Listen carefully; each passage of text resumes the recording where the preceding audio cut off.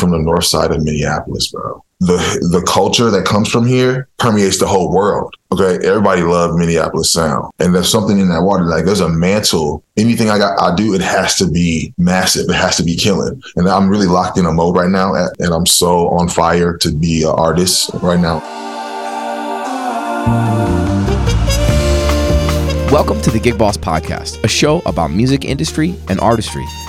I'm Adam Meckler, and it's my mission to get you the tools to have a thriving career in music. And today, we've got L.A. Buckner on the show. L.A. is a drummer and producer out of North Minneapolis. You may know him from his work with PBS Sound Field, the awesome YouTube series produced by PBS. L.A.'s band, Big Homie, went #1 on iTunes in 2020, selling downloads in 2020. I asked him how he did it. We had a great conversation. L.A.'s an incredibly inspiring human, and I just know you're going to enjoy this conversation. Oh, and this is L.A. on drums in my song Sunshine Is Out in the bumper music. Without further ado, L.A. Buckner. How you doing, family? I'm doing great. How are you? Solid. That's awesome. I'm solid. I'm cool. Could complain, but I'm not going to. Yeah. Doesn't help. So you're family man now. Yeah. Yep. I got a daughter. Her name is Onyx Rose Buckner. Onyx Rose. Yep. She's 1. She is a little chicken nugget. Yeah. That's awesome. It's the homie. Yeah. That's awesome. Has that changed? Like, not to get into it too deep, I guess, right away, but has that changed what kind of gigs you take now and road stuff? And like, how's that impacted what you do? Super. Certain gigs that I could afford to do, I can't even afford to do no more. Yep. No matter what they're paying, no matter how good the pay is, I can't even do it for the safety, for the being like here in Minnesota, it's different. Being a very tall black man in Minnesota is very different. You know, I can't be driving 45 minutes away to no farm to do a wedding. You know what I'm saying? Even though you're super rich, it's lit, but I'm the only black person in the, it's not safe to do that no more. You know what I'm saying? Yeah. So I've had to let that gig go in the last year. You know what I'm saying? Yeah. But yeah, it changes the, it got to be really serious for me to even want to leave the house now. Right. And I got the setup here at the crib.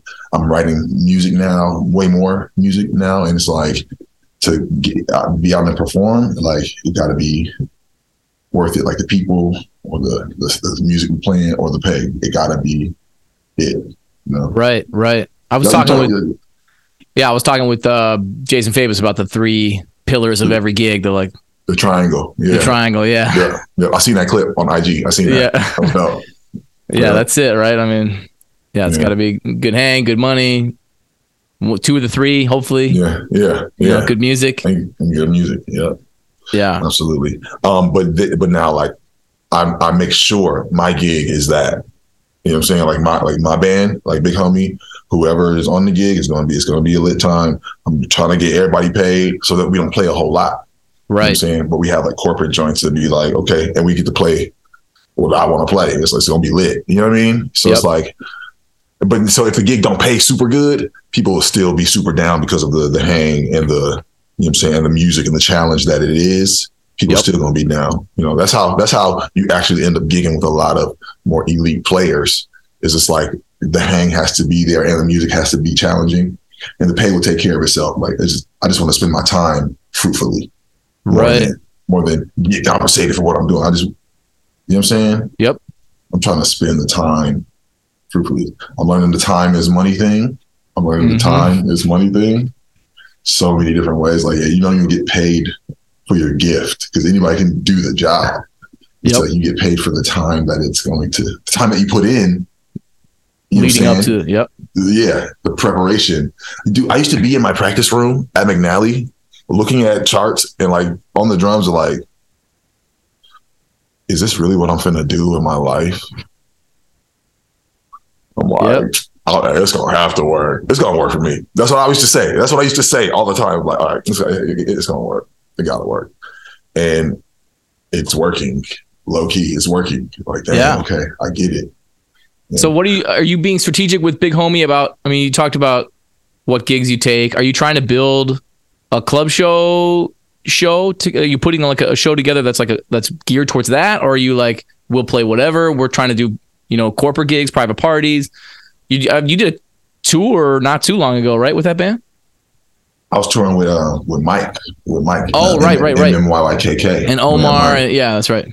Yeah, which that's another, and like, so yeah, the gigs that I'm taking, it has to be fruitful. Like that's another project where the hang, incredibly solid, music lit. So the pay, it'd be nice, and then someone would be like, whatever, come on. You know what I'm saying? Mm-hmm. But that's exactly the situation I'm talking about. There was the only, I like playing for artists now that I'm realizing like I'm an artist. You know what I'm saying? Like, so I can't just be playing for everybody, because I really only want to play my stuff. You know what I'm saying? Yeah. So it's like, I'm super choosy, super picky with the artists that I choose to play with. You know what I'm saying? If I'm going to grow from it, if I'm going to be a dope piece to the puzzle, like, okay, I can see how this is going to work. Yeah. But, I had to get really good at saying no. I'm still not even good at saying no. I still be doing the most. Right. But there's a period of time.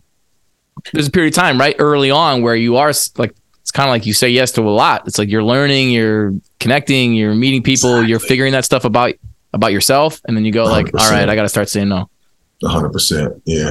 And then you got to go through that thing of like spreading yourself way too thin, and like the quality kind of be lacking, and you're like, okay, you got to chill. You got to really hone in. Yeah, but yeah. This podcast is really dope. Adam, I've been seeing all the clips. Like, yeah, dude, you're tearing it up. The aesthetic. I see you got what we got in the corner right there. What's that? I got my flugelhorn here. Okay, there's a lava lamp back there, but the light needs to be changed. I'd love to have the lava lamp going. Oh, at the same time. Yeah. Oh, okay. Be able to, well, whatever. I used to write in here late nights, and I'd have the lava lamp going, and I'd be working in the studio writing. That's a classic. Songs. That's a classic. I've been writing lately, Adam. Yep. I have been writing actually, and it's like, I feel good about it again. You know what I'm saying? You know what? Okay, so look, I'm coming into a realization, right? Yep. I'm from the north side of Minneapolis, bro. I'm from the north side of Minneapolis. Okay. Yep. The culture that comes from here permeates the whole world. Yeah. Okay. Everybody loved Minneapolis sound. Mm-hmm. And there's something in that water. Like there's a mantle that is like here still that I feel like, you know what? Anything I do, it has to be massive. It has to be killing. And I'm really locked in a mode right now, Adam. Like I just left this job that I was doing. I just left it like very recently, and I'm so on fire to be an artist right now and play and like release. Awesome. I'm so on fire, and I went number 1 on iTunes on the jazz. I was going to ask you about that. So is that a download sales thing? That's a download. Like, how did you get people to download your shit in 2020? That's the question. It's community, bro. Yeah.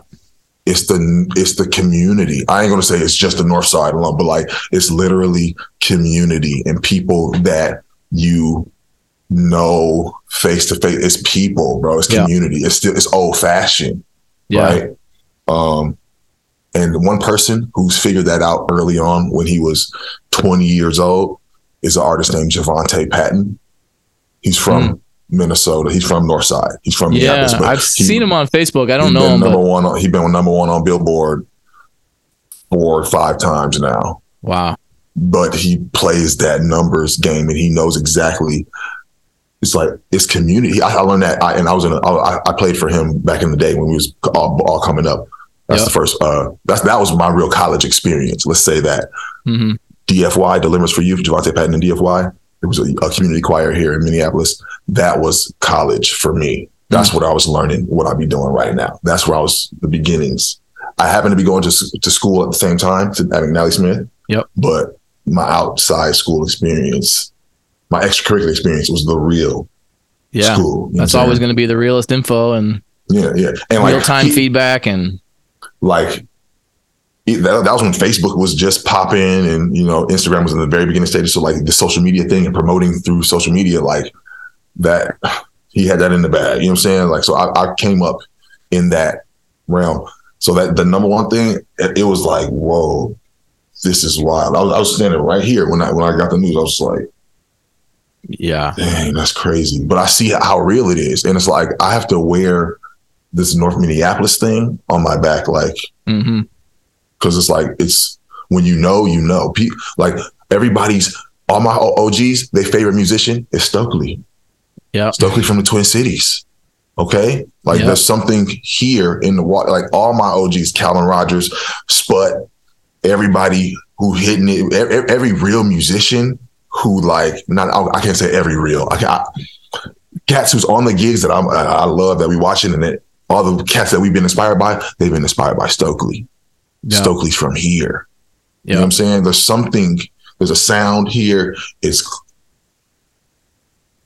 It's churchy, but it's close to Africa. It's a mixture of things. Yep. There's a lane. You know what I'm saying? And I think the Black experience, it's reflected in the music here. Prince, I heard some vault tracks from Prince. I heard some vault tracks, and he was talking about being Black, living in Minneapolis, talking about revolution, talking about it sounded churchy. I'm like, I ain't never heard like, would the label not let that come out? Like, it was fire. But I was like, okay, I felt the responsibility. I was cutting grass when I was listening to it. I was just like, this is eerie. It's eerie. Yeah. But I feel the responsibility though, Adam. And obviously that racial tension's been going on in America forever, but in Minneapolis in particular, then that's more evidence that, Prince was talking about it then too. I was riding right after George Floyd.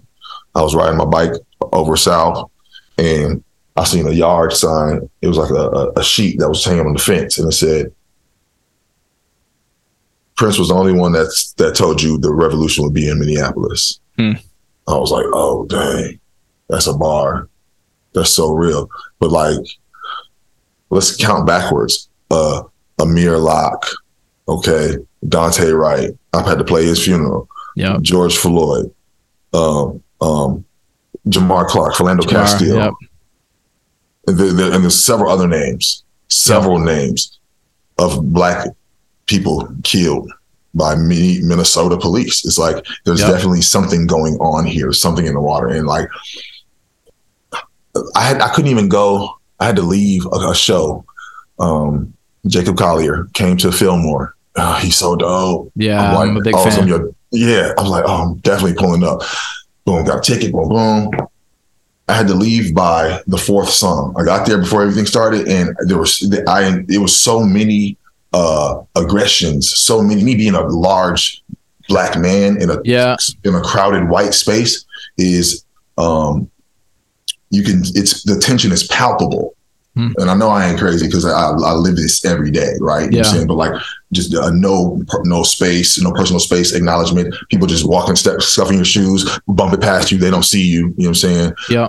Drink spilling on your shoes, or guys grabbing their girls close away from you. It's just like, dang, that's crazy. Yeah. That's crazy. I remember Questlove talking about this. Like, Questlove talked about because he's a really tall Black man. You know, it's like, talked about being in an elevator with a woman, and she's like clutching her purse, and it was like, this, if I had a nickel for every time this happened, I would be balling. You know what I'm saying?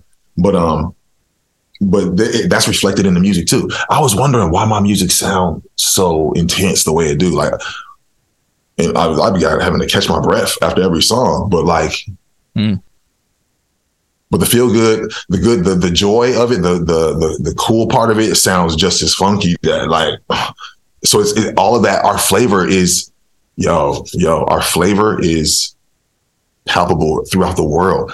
My homie Corey Stampley, my production mentor, who taught me everything I know about making beats, he just got a placement with Chris Brown. The song dropped today. Sick. A Christmas song. But like, there's a sound. It's like, there's a thing that's happening in Minneapolis. Like, we're such a low key place. I'm saying, a low key city. We're a very small, big city. We're a big, small city. You know what I'm saying? Right. But with earnest music, with big sounds coming out. A sound that Jimmy Jam, Terry Lewis got inducted to the Hall of Fame this year. Yep. 41 number ones. Yep. That's crazy. And they went to my high school. They live in my neighborhood. I listened to the podcast with them, and I listened to Morris Day's book, and this dude was talking about North High School, talking about my school, talking about my neighborhoods. I'm sorry. It's all right. But you just got to play with Jelly Bean recently. Which is really fun. Jelly Bean is the green light. So every musician who's on tour, who comes into town, they got a night off, or after the show they're gonna stop by Bunkers. But Jelly Bean is my green light to let people know who I am. You know what I'm saying? Like I met Ronald Bruner, and I introduced him to Jelly Bean. He was like, no, bro, like this is huge for me. Like I'm like, yeah, this man, but like this, it's a part of the culture. You got to welcome everybody in when they come through. You know what I'm saying? You got to pull up on your people when they come to town. That's how we keep the musician, that culture alive, right? Mm-hmm. Spud, same thing. Came to Bunkers, and I asked him, like, you met Jelly Bean yet? He was just like, Jelly Bean Johnson? I'm like, he's right over here. He was like, bro, you got to make that happen. I'm like, come on, man, what's up? Boom. Yeah. You know what I'm saying? So like, there's a thing, that influence from the city, it permeates the world. They was in town playing for Toto. Spud was in town playing for, you know what I'm saying? So like, it's everywhere. It's permeated everywhere. Yeah. Yeah, that's interesting. So your new music that you're writing right now, are you working on music that's instrumental? Are you working on music that's going to have lyrics? You can do collaborative work? What's going on? That's such a good question, Adam. And I was thinking about this just a couple of days ago. Personally, this is my opinion, and I don't know. I don't feel like the stuff I be writing right now has any room for lyrics. Yeah. Or a voice on it. I don't know. I sing. I do sing. I don't sing though. You know what I'm saying? I don't like to sing. I love to sing. I don't like to sing for nobody. Your parents sing? Is that right? My pops is a vocalist. My grandma, she had 8 children, 3 sets of twins, 2 single. 3 sets of twins? All boy girl twins, 2 single boy girl.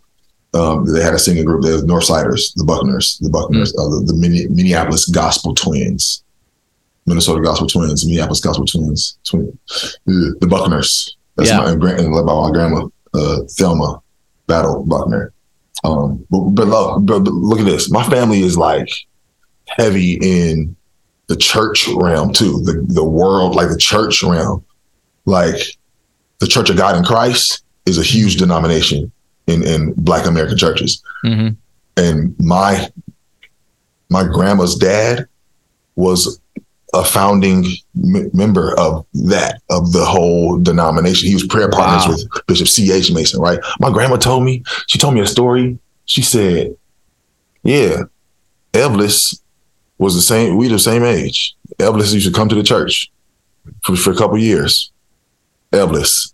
And she said he about 12 or 13. He'll come and he would sit for when the music started, and he'll leave when the music stopped.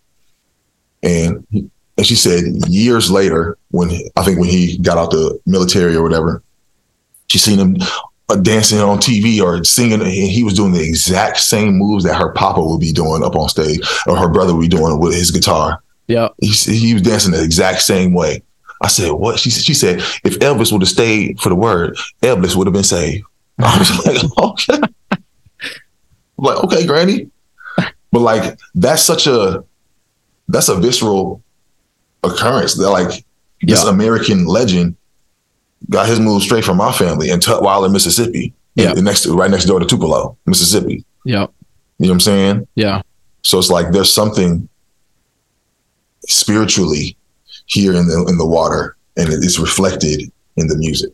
So there's like a musical mentorship thing in the Black church, right? Like I've heard of like organ, like young kids who are interested in the organ, and they just say, all right, you sit next to the organ player. And maybe you told me that, I don't know. You sit next to the organ player, just watch their hands. And it's supposed to be mentorship. You know what I'm saying? It's supposed to be, you get put on. Yeah. Yes. But sometimes, dude, it's just like these kids nowadays, they're literally prodigies, bro. Yeah. And we don't know how they learning as fast as they're learning. And like, I just told my student, like, okay, dude, I can't tell you nothing about no chop. Okay, he's about to be 16. He's 15 years old. I can't tell you nothing about no kind of lick or chops or nothing like that. I'm saying, but I can tell you how to do this job that we have to do now. You know what I'm saying? Sure, but like when it comes to being incredible, like the kids just be having that. Like a 2-year-old, Corey Henry was playing organ when he was 3. Yeah. Like holding it down, bass and like chords. Like, what? You know what I'm saying? Like, I don't need, that's just a spirit. It's a gift. It's a spirit. It's God. It's the Holy Ghost. And we just got to keep it all the way funky. That's literally what it is. You know what I'm saying? People be so afraid to take it spiritual. Like, I don't want to get too deep. But like, if we just literally call a thing and just what it is, like the jazz took that from the church and gave it to the whole world. Black American musicians who was doing the Black American music took their whole church inspiration. And when you soloing and you're not really thinking about what you're doing, you know what I'm saying? You're not relying on your technique or your practice. It's like, but you're not even controlling what's happening to a degree. Absolutely. That's that the translate idea. state. That's playing in the state. It's the spirit that's playing in the spirit. Yeah. You know what I'm saying? And what it is we sound good. The Bible says to play skillfully with a loud noise, right? So like we're supposed to put it out there. You're giving thanks back to God for the gift. That's what makes it sound good. You know what I'm saying? You ever notice like you never sound as dope as you do when it's just you playing by yourself? Like if you're playing on stage, like when you're practicing just when it's just you practicing, you do stuff that ain't nobody heard before. You know what I'm saying? Like it's the coldest stuff ever. It's like, why don't this come out on the stage? Like why don't I do this with the crowd? Like, but like there's what do you attest that? Why? Like, cause to me, like maybe that's, we get in front of people and we get in our own heads. Maybe like we're unable to find the zone, you know? And our ego gets there. It was like, okay, I gotta, but when it's like just you and God one-on-one and you giving your gift back, like, that's why it sounds so fire. And look, David in the Bible was a great shepherd. He was a warrior. He was a great king. But he was also a fire musician. He played the strings. He played the song, the psaltery or the harp he was a guitarist. The lute or something. The lute. You know what I'm saying? Yeah. He was a guitarist and he could play the spirit into the room. And that's what tormented Saul or the dude who was trying to kill him. You know what I'm saying? Yeah. So it's like, it's a spiritual thing and so he was great because he gave so much thanks back. He just like that one-on-one, that practice time, that's what makes you get better. You know what I'm saying? Yep. But like, I noticed that it's a spiritual thing, bro. It's a spiritual thing. We just got to call a thing. It's a spirit of music. It's a holy. Yeah. It's interesting. I've read this book a couple of times, Effortless Mastery by Kenny Werner, who's this piano player. And he talks a lot about this. He's comes from like the Buddhist faith and he does like meditation surrounding his thing, but it's very much like a spiritual experience. You know, it's like, that's how he approaches finding the zone or finding whatever you want to call it, a place of clarity when you're performing. Absolutely. And that's why people play. That's why they come back to their instrument, because that being in that zone, there's nothing else like that. You know what I'm saying? Yeah. Or Jay Young told me, bass player, he told me the first time that like he and someone else in the band did the same thing at the same time, it was just like the same idea.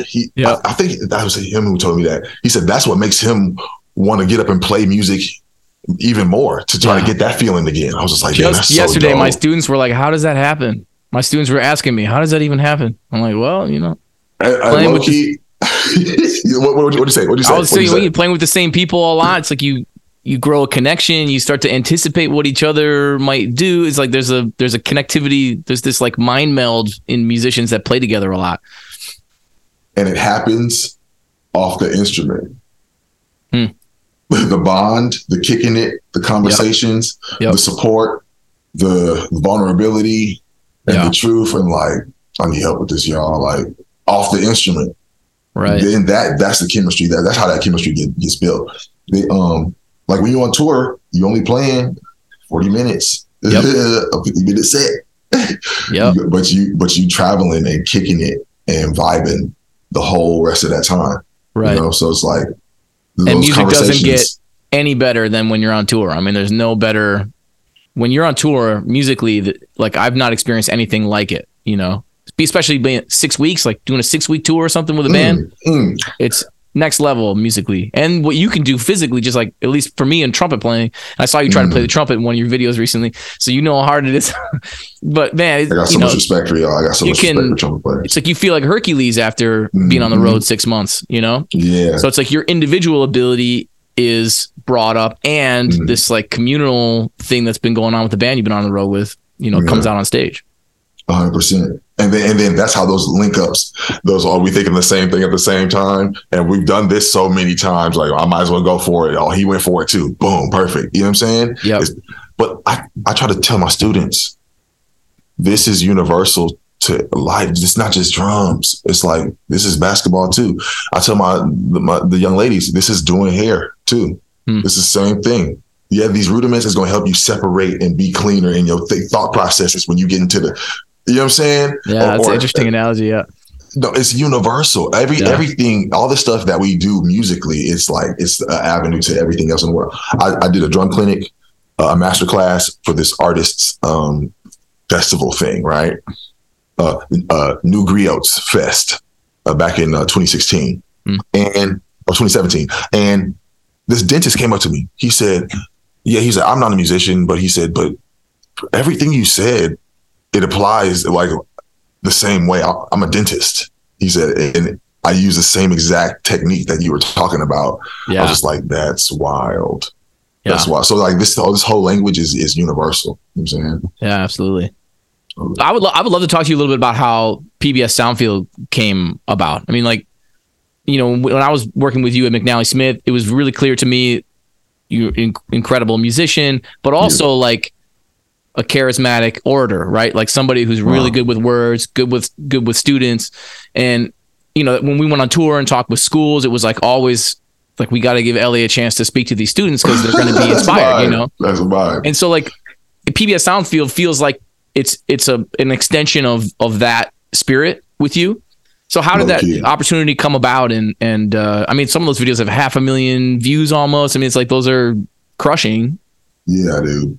That was literally just a blessing that just dropped into my lap, literally. Yeah. I recorded drums for Toussaint Morrison. Yep. Activist here in Minneapolis, phenomenal artist, podcaster here in Minneapolis. Yep. Recorded drums on his album, and he hosts another show called America from Scratch with PBS, and it's like check that out. It's a what if political show. Yeah, America from Scratch. What if on politics? What if on politics kind of thing? Okay. But he said, you know what? They're looking to start like a music kind of education kind of show that they want you to host. And I was like, yeah, I'm down. Give me my number for sure. I was like, yeah, they're gonna meet at TPT in St. Paul. Boom, boom. And I'm thinking it's like a one-time, like a documentary thing. Sure. I'm like, yeah, I'd love to. Okay, cool. I show up and it's like a boardroom of people. They got catered food. They like flew people in from Toronto, from DC. I was just like, oh, what is this? I'm like, okay, cool. Yep, like, I'm down. And it turned out to be one of the coolest experiences. It's so dope. Yeah. It's so dope. And it's opening the door. It still ain't even did what it's about to do yet. Yep. You know what I'm saying? But it's opened up major doors for me already. And that I want to use my voice. That's a prayer I have deep down inside. Like I want to, because I know this voice is going to probably bring in more bread than my physical labor, sweat equity. Interesting. And one of the OGs told me, he was like, yeah, he said, black folks, like, we got to sweat to get that bag. I was like, dang, why is that? So I'm trying to really, and I noticed the less sweat, the more bread in the boardroom or in the buildings, the less sweat, the more bread. You know what I'm saying? Like, or what about athletes? But still in that realm, less sweat, the more bread. Even when you're talking about LeBron, yeah, he feeding back, got generational wealth. Let's get it. But who there's still crumbs compared to who's watching LeBron in the boxes. Right. You know what I'm saying? Right. So that sweat equity, I've been thinking about that. Like if I want to tap to this bag, I want to see how I could get to it without so much pouring out. I'm getting older. My body is getting different too. Yeah. And being tall and living in a small world it's not, you know what I'm saying? I have to have the exit row on the plane because it's like, there's no other way, bro. Like, injury. But the Sound Field thing, back to this. Yeah. I'm trying to use my voice, bro. And it's been I be learning just as much as the viewers. You know what I'm saying? Mm-hmm. The episode, I probably can't even talk about this. I don't know if I can talk about it yet. I don't even know. But I did just get signed on for a few more episodes, like 6 more. Awesome. I was like, oh, it's a decent little season. Okay, cool. We're starting it back up. We've been on pause for a little minute. Yeah. You know what I'm saying? I was going to ask if it's still going, yeah. Yeah. We've been on pause for a minute, but the YouTube's is going to be there forever. So it's like, it's going to be going, you know. But we in talks of new episodes right now, and this one is going to change the culture. I'm just saying right now, I don't care. Yep. Battle rap. Battle rap. Maybe I shouldn't have said that. I don't know. Somebody might take the idea. Well, we'll all go and watch it, you know, make sure everybody listening goes and a battle rap episode. And it's going to be, they're looking at that with an educational lens on it. That's just going to it's going to explain the culture. Like it's the window. So it's like the Brooklyn Cypher. Like, is that you discussing like where that started and the early or like now? I'm talking about what it's become, the culture it is now, where it's like it's like wrestling mixed with soap operas, but it's black literature at the highest level of improvisation and preparation. Like they prepare and like these verses, like it's crazy what they're doing to these words. Quadruple entendres. Right. You know what I'm saying? Yeah, real wordsmiths. Yeah. Come on, man. It's like, I spent a lot of time listening to Black Star, and I know that those guys are deep lyrically. Like the early record, I've listened to the new record a bunch too, but those early records, I know like Talib owned a black-owned bookstore in Brooklyn. You know, he's a he's a literary guy. His parents were professors. The poets, bro. Yeah. Every rapper, if put their emotions on a paper, is a poem, bro. And mugs really don't even want to admit that. But like, you can't say Kendrick wasn't writing poetry. You know what I'm saying? Like Jay-Z, Nas became my new favorite rapper. He just dropped his new album, KD3. Oh my gosh. Yeah. I mean, the new Kendrick is like deep. Crazy. I mean, so deep. You said what? The new Okay. Oh. Yeah, there you go. That was a birthday gift 7 years ago. That's beautiful. But like it's poetry, bro. It's poetry. Yeah. But this battle rap thing, Nas even said on the record, he said, I'm dropping bars like I'm on stage with Smack. Smack is like the biggest league founder of the battle rap industry. It's like, it's a whole world, bro. It's a whole world. But that's the Sound Field thing. So have you thought, like, the way I think, whatever, but I would think like, man, you've got this like huge audience with PBS Sound Field. Have you thought about creating your own channel and like going hard, doing your own videos and then monetizing that somehow and selling merch? And like it seems like you could piggyback on that and like really grow your own brand. I mean, I don't want to do any spoilers either if that's what's happening, but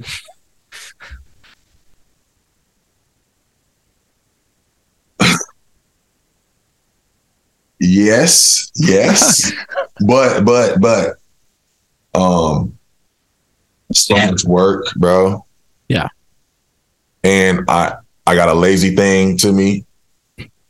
The homies will be like, my mentor, Solomon, he'll be like, man, you BSing, man. You playing around. He'll tell me that all the time. And my homies in California be like, yeah, like, yeah, okay, yeah, you gonna do it, bro. Okay, yeah, whatever. I'm like, yeah, okay, I'm gonna do it. Yeah, I need to hire somebody, bro. Yeah, I was gonna say, build a team. Yeah, I mean, it's like, and now you've seen it. To hire somebody to do that. Yeah, and you've been in it, done at the highest level, with PBS Sound Field. So it's like you have that inside. Yeah, exactly. I see what it takes, and like, I'm not going to do it myself. Certainly not. Yeah. But when it can come, it's going to be there. Yeah. I mean, But do I even need to? Do I need to? Do you need to? Yeah, that's the other thing. Yeah. I mean, to grow the brand and expand is just like, especially if it's not something you're passionate about. It's like, I'm really not. I want to play drums, bro. Yeah, I just want to play. I really want to play, and like, well, you can use your voice more. This is the way to do it. It's like, okay, I hear you. If it's gonna happen, it's gonna happen. This happened so far. Yeah, I'm gonna keep being led. I'm gonna keep being led. Okay, if I feel led to do that, God gonna make a way for it all to happen. I'm gonna have the most fierce social media. I'm actually looking for a social media person, like a person, because I hate playing the Instagram game. But I was gonna say you're not active, right? Yeah, it's like you're not super active on social media, but like it looks like you would totally crush if you were, like, you know. I wish I would. Like, I'd be posting. No, I don't be posting. I don't even be on there that much either. Like, but I'd be tapped in with like the heat. I know what the culture is as far as. My Instagram is only just drums and like drums and like basketball and drums and like cooking and just more church shouting videos, drums, church. You know what I'm saying? Yep. So it's like I'm staying close to the fire with the culture and the drum, but like the kids, like the recording setups and like the lighting and like the video editing and like that's another game to play too. That's another game to play. Whether I'm doing the YouTuber game and look. I don't want to be that. I don't want people knowing that much about me, bro. I don't want that. I don't want mugs all up in my business like that. Yep. And that's like, I'm just want to show you where I am, y'all. I don't know. That's federal. The cameras is already watching. Your phone camera don't never shut off. Yeah. These is always on. Yeah. I'm one of them conspiracy. Like, I think that's it's real. I mean, they're listening. Bro. You know, you talk about something and it shows up in your feed as an ad. You know, it's like that's real. Dude. Come on. So it's like, no. But I'm gonna see. You ain't seen it on my story. I'm like, oh, I didn't. my wife, like, I would laugh at a video she sent me next week. Like, she was like, that's not even funny anymore. I'd be like, oh. I'm like, babe, look, this is this dude. She was like, yeah. So I really don't be on, even on my phone in general, like responding. I have so many text messages on right now. Like, I just don't be, I be trying to get out of the phone and like, but I know that the way to grow and do it is like, that's how you play the game. That's the gig. That's the game right there. Yeah. You know what I'm saying? So it's like in person too. I mean, like being present in person, being, you know, it's like we talked about that a lot, and like that's more important probably than the other. Like, I know a lot of people that are successful musicians that have no presence online, and I think that's so dope. Yeah, you know what I'm saying? Like the cats who be really popping, but they don't have to do like that's so dope. That's really tight. But I want to play some more. I want to travel some more. I want to get out and bring my family on that kind of thing. Like, I'm trying to do it, bro. And I'm trying to play my music. So that's really what I'm focused on, Adam. I'm trying to play my music and like tour. And I'm touring with other situations. Like, it's fun, but like the music, my music, people got to hear what I'm doing. People have to hear what this sound. Like, this is, I'm talking about Ableton. I'm talking about like, if I got to be in a stadium, like it's there. One of them, a PhD experience that I had this past summer, a PhD performance experience. This is what I'm labeling this as. Sitting in, subbing the gig for Stokely was one of the coldest experiences. And I cherish that so much as a musician. And like, I know millions of musicians, drummers specifically, would have loved to be in that seat, to get that call. You know what I'm saying? So like, I don't take that lightly at all. I know who Stoke is. I know that Chris Dave, who I feel is like Michael Jordan of our culture, calls him Big Bro. You know what I'm saying? Yeah. You know what I'm saying? So I know how crazy of a call that is, right? And to be trusted with that. But like, all the learning that I did on it was like, it was in retrospect. I'm like, okay, this brother, his whole life is like protecting his being for the gift. Okay.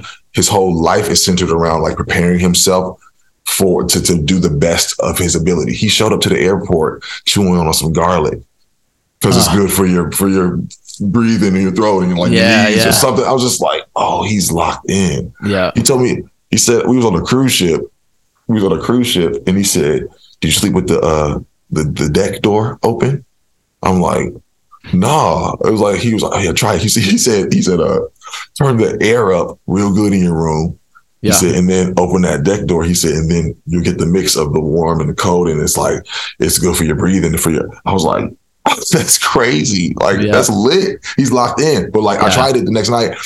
I was so refreshed. And like, I was dewy. It was like breathing in the morning. I'm like, that's crazy. So it was the requirement for the gig. Like 4 members in the band told me, it was like, yeah, still hit hard though. Hit hard. Even when it's a slow jam, like it's a power ballad. Like they was telling me, Brandon told me, he said, yeah, that'd be cool if he was like Dakota or something. He said, but like, we finna be, I was like, oh, okay. He's like, we doing like amphitheaters, bro, like stadiums. Like, I was like, okay. He's like, them big hi-hats, that's cool. He's like, you get you some small joints. Them's the only ones that's gonna cut.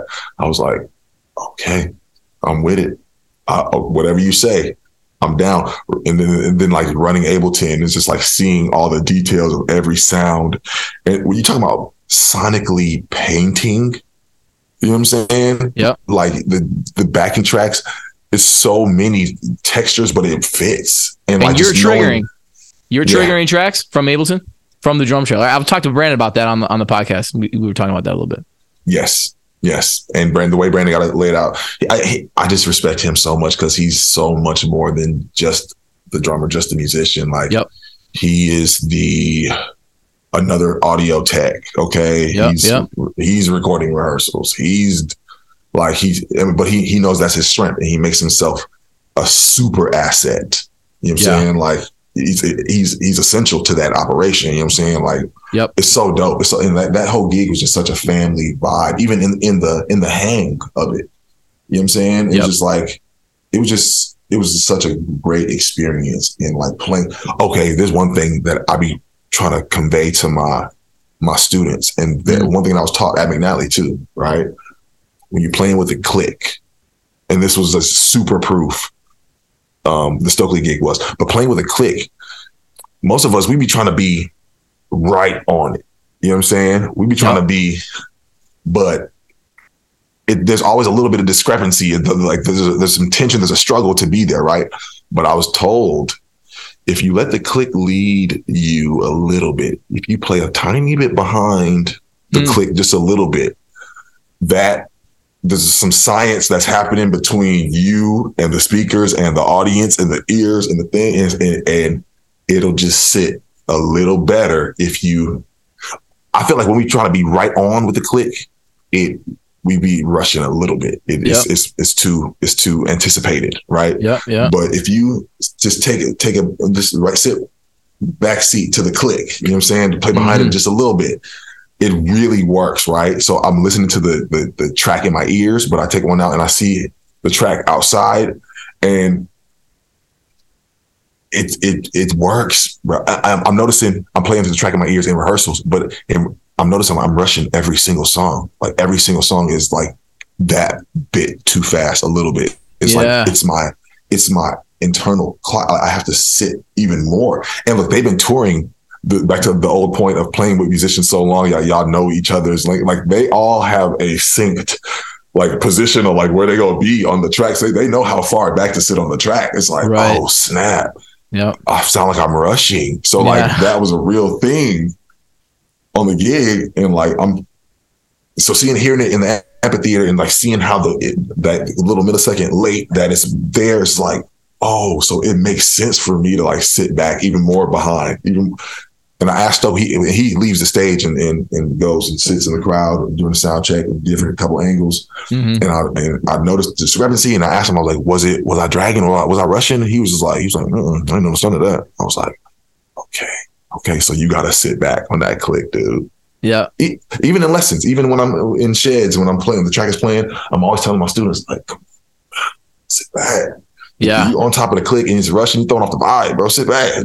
That's really interesting. Yeah, I know that's true of like in general, like bass playing is always better when it's a little behind, you know. And it's like I was doing some editing for Jason McGlone, and we were editing this funk stuff, and he was like sliding the bass part around, and he was like, "Listen to how far back I can slide the bass where it still sounds good." It sounds good. Yeah, it's like it was crazy. Every session with Jason McGlone is a masterclass. Yeah, every session with Jason is a masterclass. Yeah. He's locked in. He's a wizard. Yeah. He mixed Stokely's project. Oh, really? A bunch of it. Most of it. I didn't know that. Most of it. That's cool. He's mixed my last couple things. Yeah. Yeah. And he's going to be mixing my stuff too. Just one of the greatest, man. Yeah. I've got a new project too. Brandon's working on it. He sampled a couple of my big band charts and made beats for me. So I'm doing this thing where I'm like having producers sample my big band music and turn them into beats and different songs. And I'm doing like collabs with other artists on top of them. That's tough. So McGlone's going to mix that. But yeah, Brandon did a couple. It's cool. It's going to be dope. Off the record, I'll let you about some horns. I wrote a song. Maybe on the record. Yeah. Yeah. Come on. Let's go. This latest song I wrote, bro, it's called Northside. Yeah. It's called Northside. And I love it. I love it. When you write a song that you like, you know what I'm saying? Like that you rock with. I don't know. Some songs, some beats I make, I'll be like, man, it's cool. It works. Okay. But some joints that I like that I'm excited about this one. Yeah. Like, it's a super fun. It sounds like Minneapolis. But like I don't feel like I'm forcing it though. I feel like it's just natural. Some Minneapolis funk kind of things, like it sounds like, okay, yeah, you going for it. Well, I was gonna say earlier, a lot of people say they're doing Minneapolis funk, but it's like there's a certain, like, you actually come from the thing. It's like it's different. It has that earnestness. It's a different vibe. Can we talk about something real quick? I don't like gimmicky or sticky stuff. Yeah. Right. And I don't never want to be caught up in like, you know, kind of gimmicky or sticky looking stuff. Right. Yep. And sometimes the Minneapolis thing gets struck with like gimmicky or sticky. It's like, yep. But it still be sounding fire. It still be sounding like they doing all the right stuff. Like, so what can you really say? It's like, yeah. But I think authentic. Prince wasn't gimmicky or sticky. Maybe some people thought he was with him, but his honest, like his motive was like, there's no shame in my game, and this is me, and like, yeah, y'all should embrace who y'all are too. That was his vibe. There's no shame in my game. But in that, whether it was sexuality, whether it was androgyny, whatever it was, you know what I'm saying? And musically, and he was very, very, very black in his music making, but that appealed to the masses. But like the thing with Minnesota black is like we got the other side of, there wasn't no black radio here back in the day. You know what I'm saying? So like we was all listening to Sabbath and Led Zeppelin and all them cats. We still locked in. That's why Jelly Bean got that, is a guitarist, crazy guitarist. He is, because he's a rock, you know what I'm saying? A classic rock fan like that. You know what I'm saying? That's interesting, man. My pops who grew up in Minneapolis don't like no kind of rap like that. He don't like rap at all. He don't like rap at all. But like it's a that gotta be a Minnesota thing, because it wasn't no black radio. He was a freshman in high school the year rap was like invented. You know what I'm saying? And he was on the side of like, y'all singing them nursery rhymes, like that ain't no real music. He's like, cut on some Earth, Wind and Fire. Like that's what my pops did. Sing a jazz ballad. Okay, sing some chords. Okay. Like that's my pops, right? So he don't even appreciate the poetry of the you know what I'm saying? Like he's on the other side. But like that's a Minnesota thing, being there's not a lot of black people here.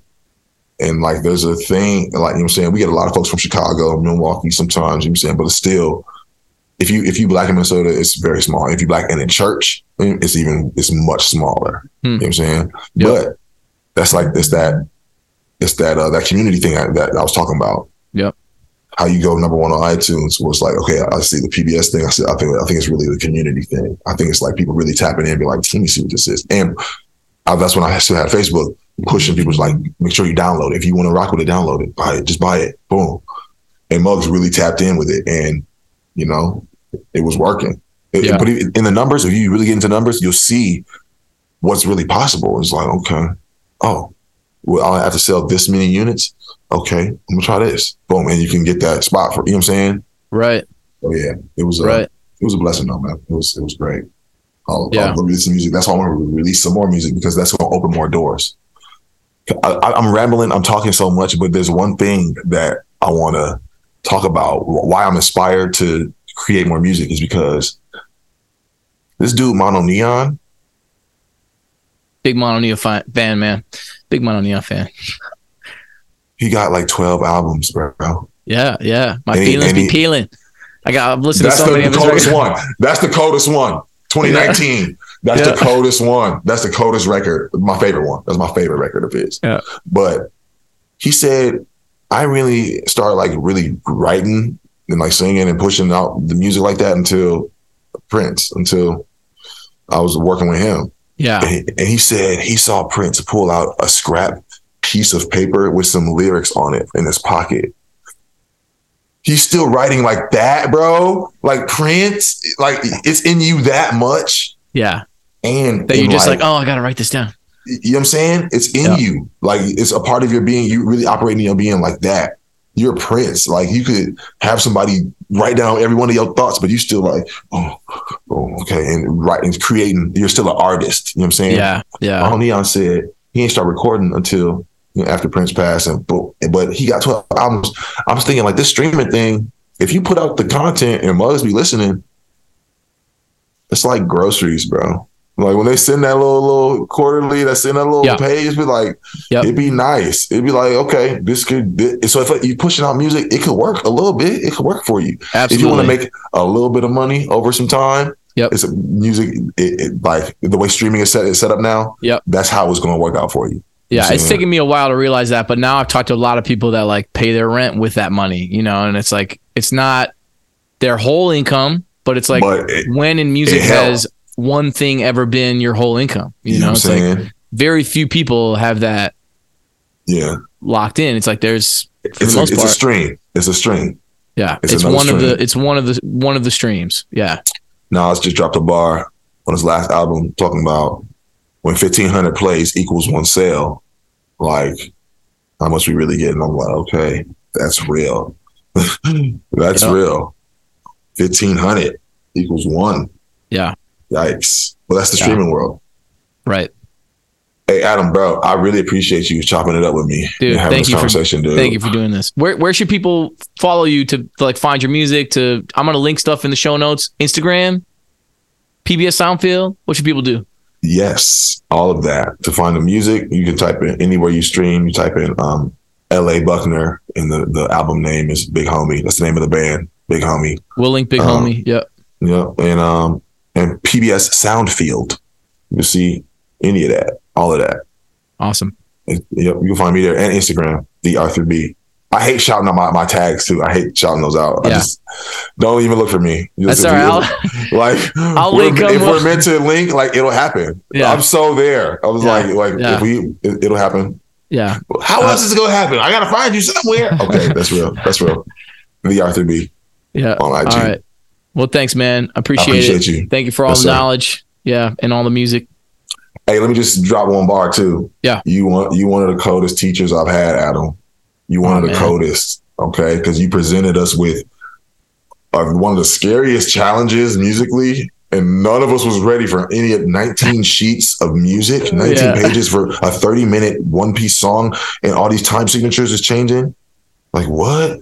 Pat Metheny, The Way Up. You did it. That's right. You did it. We killed that. I'm not even going to stunt. Awesome. Thank you. We killed that, though. Yeah, like... And look, my whole thing, Adam, nowadays is like, I'm trying to deep fry everything musically. Okay. I want it to sound like church anniversary banquet chicken. Yeah. Okay. Like as black and as churchy as possible. I'm telling my friends when they record on my music, I said, do a lot of layers and be very aggressive. Please. I told the guitar player that ain't no black guitar players here in Minnesota. I mean, that do the churchy thing. Yep. That do the quartet style, you know what I'm saying, who play and who like Agape, like Jairus Mosey, like Eric Walls, like, you know what I'm saying? Yeah. Like Sharky. No. Ain't no guitar players here in Minneapolis. So I gotta outsource, right? But I'm telling people, like, I watched this YouTube church and like this kid on the guitar, he overplays so much and it's so dope. It's so killing. I just reached out to him. I was like, bro, I need you. I'm like, boom. And he's like, yeah, come on. I'm waiting on him to send me the guitar back right now. Like, I can't wait to hear what he does. But like, I'm trying to deep fry everything that I do. Cause like, it's time to be who we are. It's time to be who we are. No matter who we are, it's time to be who you are. And like, I know what gets it going. Look, the crazy, like, it's the churchy stuff in popular music that we like cling to. It's the church, like that chromatic movement, the funky, tiny, or like filling in the spaces, like that's church. That's, like, when I hear something and I'm like, I got to figure out what that is, it's always that. It's always the church thing. Always. I'm at the piano, like, I got to figure this out. It's like, oh, hey, look. You was at this show too. PJ Morton. Oh yeah. Came to the Dakota, right? Yep. And I'll never forget this. He was doing something, and he's underrated on piano. He's very underrated. You know what I'm saying? His voice is dope, but like, he's really fire on keys too. Mm-hmm. And he tapped into something. He was doing something and he's singing along, and the keys was killing. And I looked over at Kevin Gastangwe at KG. Yeah. I looked over at him. Yeah. And he's looking over like, and I could just see like, I can just see his brain like computing like exactly what it was. I'm like, that's so fire. But like, it's that, like, look, the who's who of musicians was in the house that night to get that deep fried, to get that Louisiana, get that Louisiana, okay? That New Orleans, that we was there because that's the source, and it's the churchy. That's what makes Black American music. That's what makes American popular music. I told the kids the other day in class, I said, okay, I'll just play this. I played the trailer for Quincy Jones, like the little Netflix documentary, right? Yeah, amazing documentary. For it. And I was telling them before I played it, I was like, this person is the most important person in American popular music. This person is arguably in American popular music, this dude, one of the most important. Like, like the most. Absolutely.